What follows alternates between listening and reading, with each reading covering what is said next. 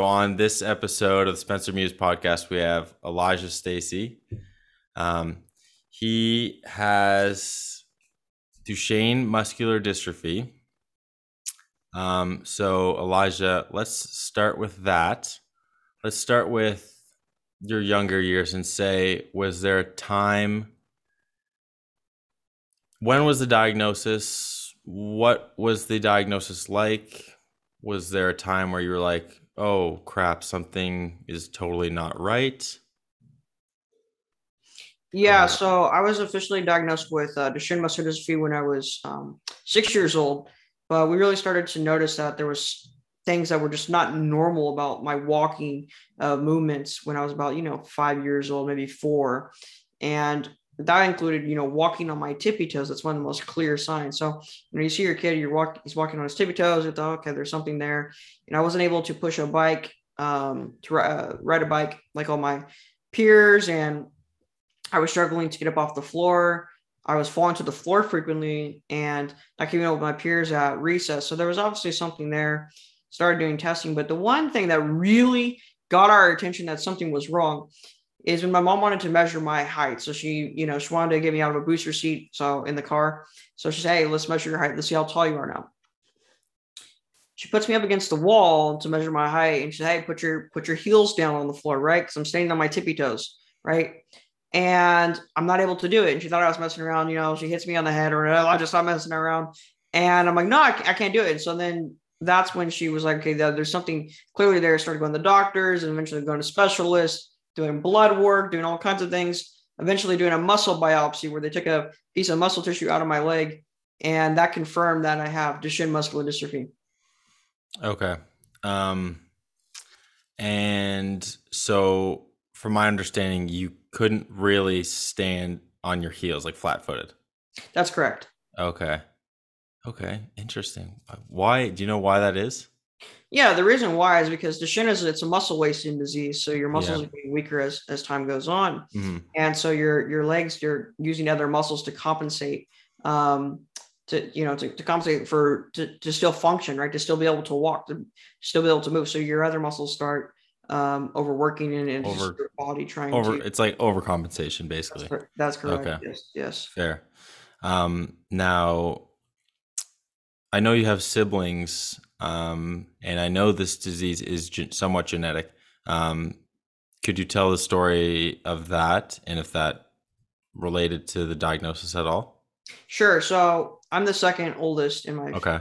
my family, but the first oldest is my brother Will, um, and he's completely healthy. He's actually a paramedic. He's also in the military. Oh, Did nice. a lot of great things, but he's completely healthy. He does not have Duchenne. Then you have me. I have Duchenne muscular dystrophy, and I was the first one diagnosed. And then you have my brother Max, and he also had Duchenne muscular dystrophy, but we learned that later on in his life. But Max, when he was born, he had open heart surgery. It didn't go well, and it led to tons and tons of health complications. And he was severely disabled. I mean, he was confined to a bed. He had a full-time nurse. He constantly went to the hospital many times a year.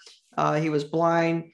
He couldn't talk, feeding tube, all that. Yeah. Severely disabled. Yeah. And then we later learned that he has Duchenne, but we didn't, he never walked. So we didn't know if he was walking on his tippy toes or anything like that. But we later Right. learned that when my youngest brother, Kai, was born. And then as he became older, it was clear that he was walking on his tippy toes. We did all that. We got him tested. We also got Max tested at the same time because we thought, hey, maybe Max has it too.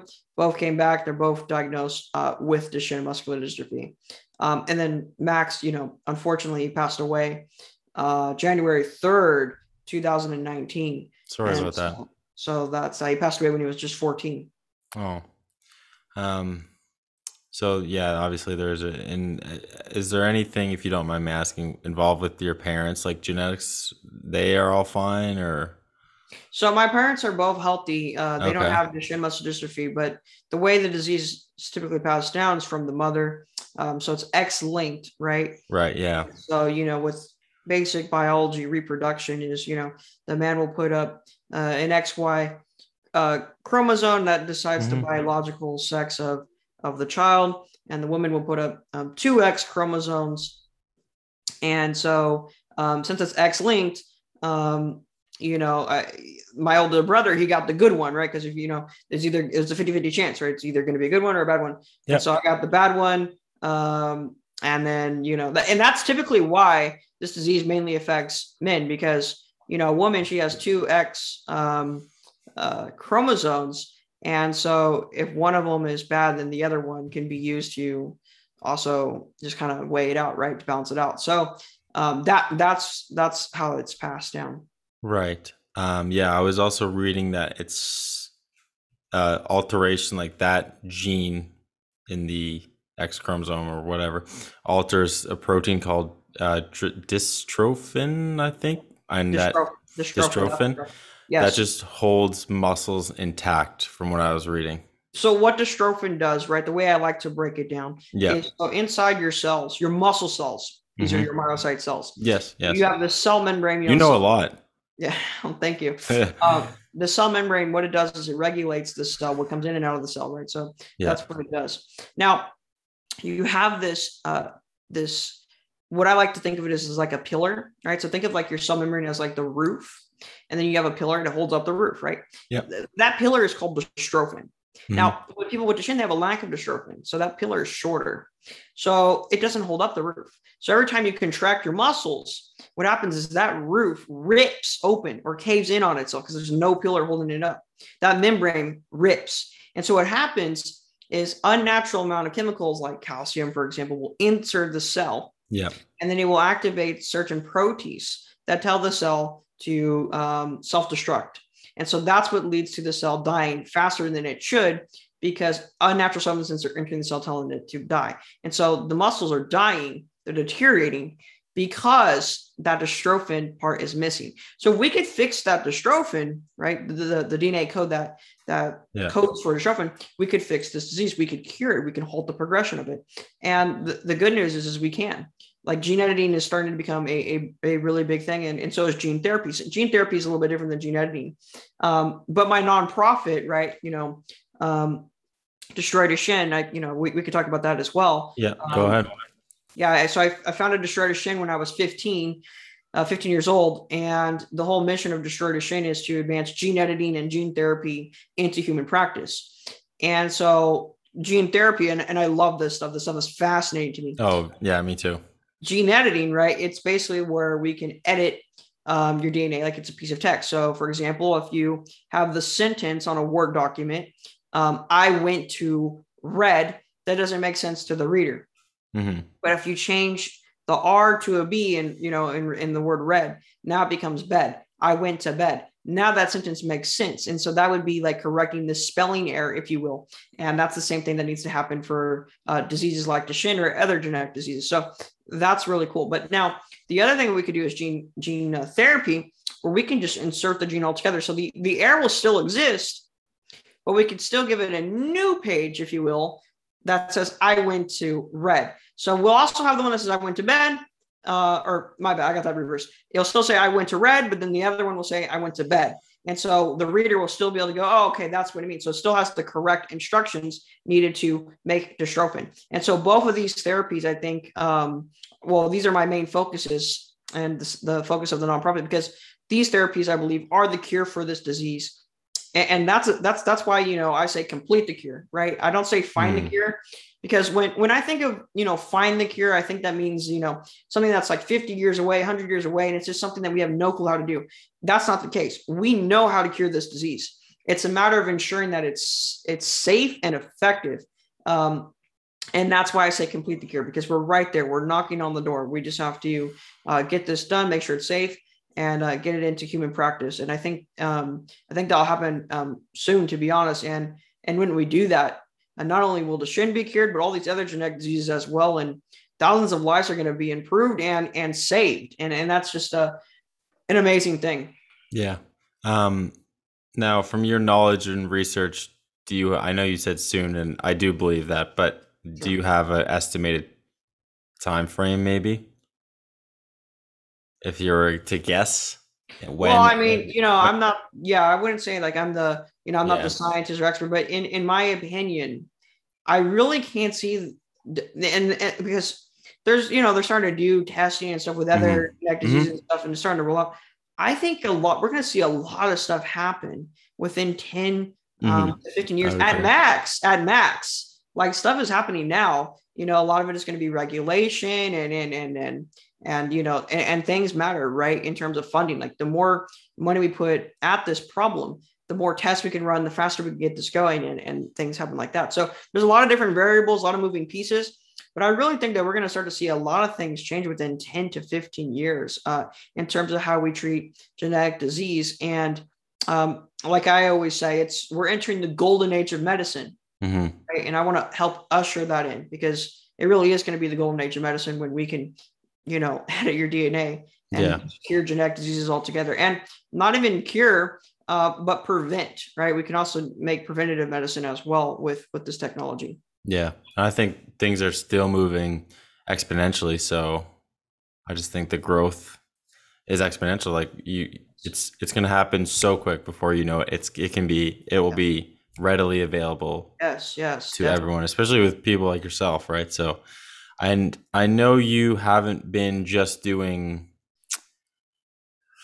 What was the Destroy Duchesne? Was that a bill or was that just a nonprofit?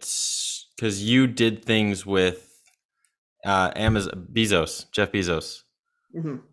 That was just how did that come up, and how did that opportunity get presented to you? I Yeah. guess So the Starter Chain is a nonprofit. nonprofit. Okay, That's the organization that I yeah. When did that start? 2017. I was Okay, 15 years old when I wow, started it. Yeah. wow, yeah, Um, awesome. But yeah, so did that grow quickly, and did you have support from other people? yeah, I mean, I started it off, like I said, 15. So Yeah, not a lot of connections, not a lot of yeah, resources right away. But as soon as people heard the story and they saw the passion behind me and what I'm trying to do, people got behind it very quickly, and it's just been growing every single year. And we're doing things that I think that we're making history right now, in the sense that there's never been a person with my disease that is going around on a PR run bringing massive amount of awareness to this disease, and that's what's needed. I'm trying to be the face of this disease, kind of like Magic Johnson. He used his huge platform to right. change the perception around HIV. We look at like Michael J. Fox using his celebrity to raise hundreds of millions of dollars for Parkinson's disease. You look at Lou Gehrigson, right? With Hmm. ALS and this letter called Lou Gehrigson disease, right? So I'm trying to do the same thing, but with Duchenne, to make the disease known, but more importantly, to make it cared about. And I think we're doing that right now. I think we're literally making history. Yeah, wow, that's fantastic. So, um, now, did you meet Bezos? I didn't get a chance to watch that video, but how did that come about, and when was that? Yeah, so I met Jeff Bezos in 2019 Yeah. at the Amazon headquarters, Wow. the day one building. Yeah. I met Jeff Bezos. It was really, really cool. He's someone that I look up to in the entrepreneur world. Yeah. He's brilliant mind. Starting Amazon is just a fascinating story, and the way Amazon is ran is um, so impressive. And I think it's just a really, they use so much logic, and they use so much creativity with what they do. Hmm. And I was just inspired by that. And so I wanted to meet him and have a discussion with him. And it was really cool to share a moment in time with someone that I look up to in the business world. That must have been pretty cool. That must have been very cool. I did want to ask you about the prevalence of Duchenne muscular dystrophy. What is the prevalence? Do you know? Like Yes. of So say, go ahead. there's about 300,000 people, more than a quarter of a million people around the Right. world that have Duchenne muscular dystrophy. Right. Typical statistics is 1 in 3,500 boys will be diagnosed with this disease. So the way I like to think about it, it's like one person with Duchenne at a large high school. So every large high school, right, Hmm. or small college, like really small college, you'll have about one person with Duchenne. So it's rare, but it's really not when you think about it, right? There's a lot of suffering. 300,000 people, that's a lot of people that are Right. suffering. So if we can alleviate that suffering, that's a lot of suffering. The way I kind of like to think about it, it's like, imagine you have a cup of water full of suffering, if you will, the water being the suffering. Yeah. I mean, that's a good chunk of suffering that we're going to empty out right? Exactly. So it's a problem that needs to be addressed. Right. When you think the prevalence is, I mean, it is low, but when you think about the actual total number of people that it can affect and lives that it Yeah, really does really affect, yeah, it is a lot. Um, I wanted to get into possible treatments. okay. Do you, I mean, if you don't mind me asking, what are some possible treatments um, that you know of? Anything that has high effectiveness, quote unquote, or higher effectiveness? Well, let me ask you, what do you mean by treatment? Like, to be precise, because like we kind of talked about cures, and that's kind of Yeah, where my focus is at. But if you're talking about things that might slow down the disease or make it better, is that kind of what yeah, you mean by treatment? yeah, yeah, You know, I would say that there really isn't. yeah, That there's, we could take steroids like prednisone, deflazacort, stuff like that. yeah. I was Um, reading into some like corticosteroids that, I mean, like you said, there's no real cure yeah, treatments, but like prednisone doesn't necessarily slow down the disease; it just makes your quality of life better with it. yeah, Stuff like that. But I mean, there's look, there's things right now like microdystrophin, right? And okay. that's a form of gene therapy. What it is when I talk about gene therapy, I want to do what is called full length dystrophin, where you insert the full gene. That's the end game, end goal that I want to get to. And that Mhm. would be where you insert the whole dystrophin gene into your body. Here's a fun fact: dystrophin is actually the largest gene in your body. So Oh, it's really? such a large amount of, it's such a large amount of genetic information that we don't have the vectors, right? We don't Yeah. have the delivery vehicles to be able to deliver it inside your body right now. But microdystrophin is becoming a practice that people can get in trials for right now and do. And that would greatly help the disease because it would make it a lot less progressive. So, I mean, that I could say is a form of treatment for sure. That definitely is going to improve the quality of life for people with Duchenne. And so that's really good. There's things like that. There's other treatments, but they all have their pros and cons of doing them. There's side effects that come with them, and there's things that might not work or whatever. But Mhm. really, what we need to do, my focus is we need to get gene editing and gene full length dystrophin, full length gene editing or gene therapy into human practice. That's really what my main focus is. Mhm. Now, would they be able to diagnose the dystrophin gene problem as a child, like ASAP? Like, can we diagnose someone with Duchenne when they're a kid? Yeah, yes, Yes, like definitely. We newborn. could, Yeah, yeah, we could do that. I believe you can even do it during pregnancy. during Right, we can pregnancy. do screening now. Yes. Right. So yeah, we got really good with testing. So you could fix it right then and there, which would be ideal. And then there would be zero problems. Well, I mean, we haven't done it yet, but Yeah, in theory, theoretically. Yeah. theoretically, yes, there would be no problems if you could edit the DNA and edit out that spelling error. Wow. Yeah. It is really, I mean, it's really complex, but the spelling is a great analogy. Like Yeah. the gene codes are just Here, insane. here's But here's some cool news. I mean, we've already done it in mice, completely worked. We've done it in okay, dogs, completely halted the progression. okay. We've done it on human heart cells with patients with Duchenne. So they take the cells out of the heart, they put Hmm. it in a petri dish, they edit it, and they completely corrected it. Wow, So wow. it looks really promising. Yeah, that's fantastic. Fantastic. Um, I wanted to get into your book, A Small If. Yes. Obviously, it's behind you right there. When did you write that? Yeah. So I started writing it when I was 16 years old. I finished it when I was Okay. 17 years old. And then I published it late last year Okay. when I was 20. Well, I'm 20 years old right now. So, Yeah. yep. Um, Now, what does it consist of, and where can people get it if they want to read about you and your story and Duchesne more? Yeah. So a small if, right? My book Yeah. is a memoir, Okay.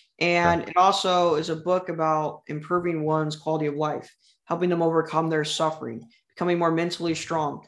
Um, living a more fulfilling life. At the end of each chapter of my life, I include a life lesson that I learned that will help people overcome their adversity and live more productive, ambitious lives. And there's 13 of those life lessons. So I think they're really, really good. And we could talk about some of those if you want. And so that's what the book's really about, but it's my whole life story. And it's a book about doing, what people don't think you're supposed to do. That's where a small if comes from. There's actually a story about it. And the way it opens up is my doctor, my spine was becoming really curved. So I got an x-ray, but my doctor looks at it and he goes, I'm going to have to advocate for you to have the surgery, to have a metal rod inserted to your back to straighten out your spine, because this is getting dangerous and we don't want it to keep curving. I got to really push for you to have it. He starts naming a team of doctors. He names them during the summertime to avoid the flu season. He gets specific, so I know he's serious. I look over to my left. My mom's crying. My dad's got his head down. That's what he does when he's sad. Right. And I'm smiling because I can't accept this news. I do not accept this at all. I'm not going to have the surgery. And so I go back and forth with my doctor. It's a hopeless situation. Then I asked him, I said, okay. Let's just say that I was able to somehow reverse the current state of my spine. Could I then avoid having the surgery? And he tells me, look, I don't want to give you any false hope. I've never seen this been done before. It's basically medically impossible. But because I know you, I will give you a small if. That's if you're able to do it, you don't have to have the surgery. I thought, all right, great.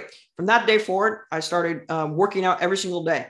I started eating really healthy. I even taught myself how to cook. So, in my wheelchair, I'd be driving and carrying the pan, right? So driving the wheelchair, carrying the pan. Taught myself how to cook, wanted to eat healthy, meal prepping, all that stuff. Swore off sweets, all that stuff. Went to physical therapy. This was key. Did intense stretching, intense physical therapy, and really worked on my spine. And I wanted it bad, so bad that I would bite down on my shirt when it was really painful because, I had to suck it up because I wanted my back straight more than I wanted to avoid the pain. That's something that I was, that's how determined I was. I even hung a picture of my x-rays up on my wall. So every morning I would see it and think, oh yeah, I'm going to reverse this. So I would visualize and set the mood for the day, set the tone, right? What I need to do. And that was my main focus. So 3 months later from that doctor's appointment, go back. I'm confident I did it. I get off that x-ray table. I'm smiling. I'm fired up in a doctor's office, right? I'm fired up, kind of like an athlete. I was raised by a head football coach, so I got that athlete's mindset. Oh, nice. I played football growing up too. Awesome. Nice. And so I'm fired up, and I go back and I look at the x-ray and I'm like, that's straighter. I wait for the doctor to come in. He looks at it. He says, that's straighter. You did it. He gives me knuckles, and the rest is history. But all I needed was a small if. That's all I needed was a small if. And I took that small chance, that small sliver of hope, and I turned it into, accomplishing my goal. And that's what I did. And that's really my whole life story is people tell me, you can't do this, you can't do that. Some people doubt me, say, oh, you're in a wheelchair, people want to put me in a box for being in a wheelchair. You're not supposed to do this. You're not supposed to do that. Or you're only 20 years old, or you're only 15 years old. But I am the kind of person that does not believe in the box. I break the box and go outside of it. And that's really what this book is about, is showing people that you could really do the so-called impossible, or, to be more precise, the improbable. And that's what it's about. And so, so it's a real encouraging, inspirational, motivating type of book that could really help people, though, I think, just improve their lives and just, get out of a rut, get out of being stuck. Mm-hmm. I relate to that as well. Like I see, there's times where I don't want to work out. I don't want to meal prep. Obviously I'm in school. I don't want to study. And then people like yourself, you're so motivating, I mean, you're doing it. I should be friggin' doing it 1,000 times. I should be doing it. I should be having zero complaints. I should not complain one time. It should just be done. And I mean, people like yourself, you inspire so many people. I mean, even if you have an idea, but you probably triple, double that number. And that's the amount of people that you inspire. Anyways, we'll get into the book chapters specifically. Don't give away too much in case people want to pick it up. But let's start with I know you mentioned some lessons in the book. So, I mean, off the top of your head, give me a lesson from the book that you Well, yeah, learned. the lesson I want to give you, just based on what you just said, is lesson two: stay ambitious. Right, this is something Yeah. I'm really big on. Um, is you got to stay ambitious in life. You got Mm-hmm. to have some type of ambition, some type of goal that you're after, something that you're chasing after. I Mm-hmm. believe that when you're not ambitious about anything, you're just there. You're just existing. But when you're ambitious about something, that's when you come alive. That's when you're full of passion, you're full of energy, you're full of purpose. And Right. so find something that you're ambitious about. I'm ambitious about curing this disease. I'm ambitious about minimizing human suffering. I'm ambitious about becoming the best person that I can become. I'm ambitious about accomplishing greatness, right? I love like talking about greatness and pulling that off gives me goosebumps. That's what I'm ambitious about. Everybody should find what they're ambitious about and then go after it. I think that that will give people a lot of meaning and purpose and make themselves come to life, not just exist. Just existing is just sitting there and just being okay with being average and just kind of letting the days go by and, just watching some TV and eating a piece of pizza. It's just a normal, boring routine day. And there's nothing wrong with that necessarily. But I believe in humanity so much. I believe in people so much that I believe they're capable. I believe everybody is more than capable than just that. And Mm-hmm. so I think they should really push themselves to be their ultimate self, to reach their potential, right? And so that's what lesson two is about. Stay ambitious. Mm-hmm. I feel this the exact same way. I feel as if a lot of people don't really know that what they're ambitious about, and they don't. I feel like there's so many distractions in the world: pizza, Netflix, blah blah blah, your phone, everything. That sometimes it takes a little internal. You got to look inside to think, what am I really passionate about? Because someone like yourself, you're passionate about these things. You work at them every day. You probably don't complain. It's what you do, what you love to do, and it probably doesn't even feel like work. It just feels like a journey of steps to get to the goal, as you said. But yeah, you nailed it on the head. Another chapter, I actually have it here, that I want to talk about is dichotomy of control. Yes. What does that mean? How did you come up with it? How was there a lesson in your life that was kind of that clicked and kind of was like, oh, that's a really, really good thing that I need to kind of remember for life, basically. Yeah. So that economy of control actually comes from an ancient philosophy called ancient Stoicism, and Okay. the Stoics talked about this in particular. Epictetus. Epictetus. Well, he I believe he could not walk as well, which was interesting. I believe his master, he was a slave. Maybe his Mm-hmm. master broke his leg or something along those lines. But anyways, Epictetus, he talks about the dichotomy of control. And what this lesson means is that you should focus on what you can control and disregard what you cannot control. But the key is a majority of things are not in your control. Right. And when you really take this lesson to heart and you actually practice it, you will stop caring about a lot of things, which will give you peace and it will remove a lot of stress from you. Now, there's a difference between influencing something and controlling it. Controlling it is determining the outcome. Influencing it is trying to, affect the desired outcome that you want, but you can't ultimately control the outcome.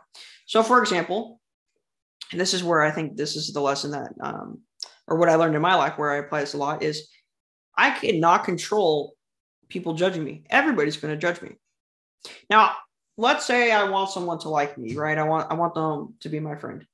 I can be very nice to them. I can take an interest in them. I can be respectful. But at best, all that's going to do is influence them to want to be my friend. Ultimately, they may not like anybody and they don't want to be anybody's friend. And so I Right. can't control if they're going to be my friend or not. I can't determine and make them be my friend, right? I can only influence it by my own actions, which is what's within my control. So I don't worry too much about people's judgments. In fact, if people are really far away, like online haters or Yeah. I literally don't even think twice about it because No. it's not in my control and I just don't care. Mm-hmm. Um, so that's where that lesson Is really good, and you can apply this to all parts of your life. But that economy of control is a really really good lesson. Hmm. Well, great. That's just how you say it. And I mean, coming from Stoicism, I mean that whole thing. I can see totally why it came from there, just based on knowing some of kind of their principles and stuff. Um, Now, is there anything else you wanted to share or kind of dive into? Well, I would just say that people want to buy the book or learn more about me, you go on Yeah. Amazon. So where can people find you, buy the book, Yeah. or social media or anything like that? Anything, if they have any questions or anything, reach out to you Sure, yeah. where? So Yeah. on if you go on Amazon, or Barnes and Noble, Target online, all these places, Yeah. they have a small if, so you can buy the book there. If you want to follow me on social media, it's at Elijah J Stacey. It's just the letter J. So Elijah J Stacey, Instagram, Twitter, TikTok, wherever. And if you want to learn more about me, you can go to ElijahJStacey.com, and that's my website. And there's a place there where you can ask questions if you want, and stuff like that. So that's all my information in terms of getting in contact with me and staying up to date with what I do. Now, did you have any plans for 2022? I know it's just a new year. Is it just kind of continue with Destroy Duchesne, raise money for that nonprofit, or is there any kind of big New Year's resolutions, goals, or anything that you have? This year, I want to accomplish greatness. I want to push Yeah. through. So a lot of things I want to accomplish, but really, it's just really getting my book out there more, getting myself out there more. A lot of things are starting to get busy, and I like that. But I really want to make a big push this year in terms of making a huge difference. Mhm. I want this disease to be put on the map by the end of this year. Right. Well, that's a great goal, and I'm sure I'll be following you. I'm sure other people will be following you, wherever you go. And just know we're behind you. Just know even if you don't feel it at all, we're always there. So keep pushing, my man. Awesome. It was great to talk to you. Thank you so much. Thank you so much for having me. No worries. Thank you so much. And if you want to be on again, just let me know. Um, but yeah, awesome. Have a good year, and anything that you want to do or say finally, or just last words. Hey, stay ambitious. Nice, great. Thanks very much, Elijah. Appreciate Thank it. you. Thank you. Okay.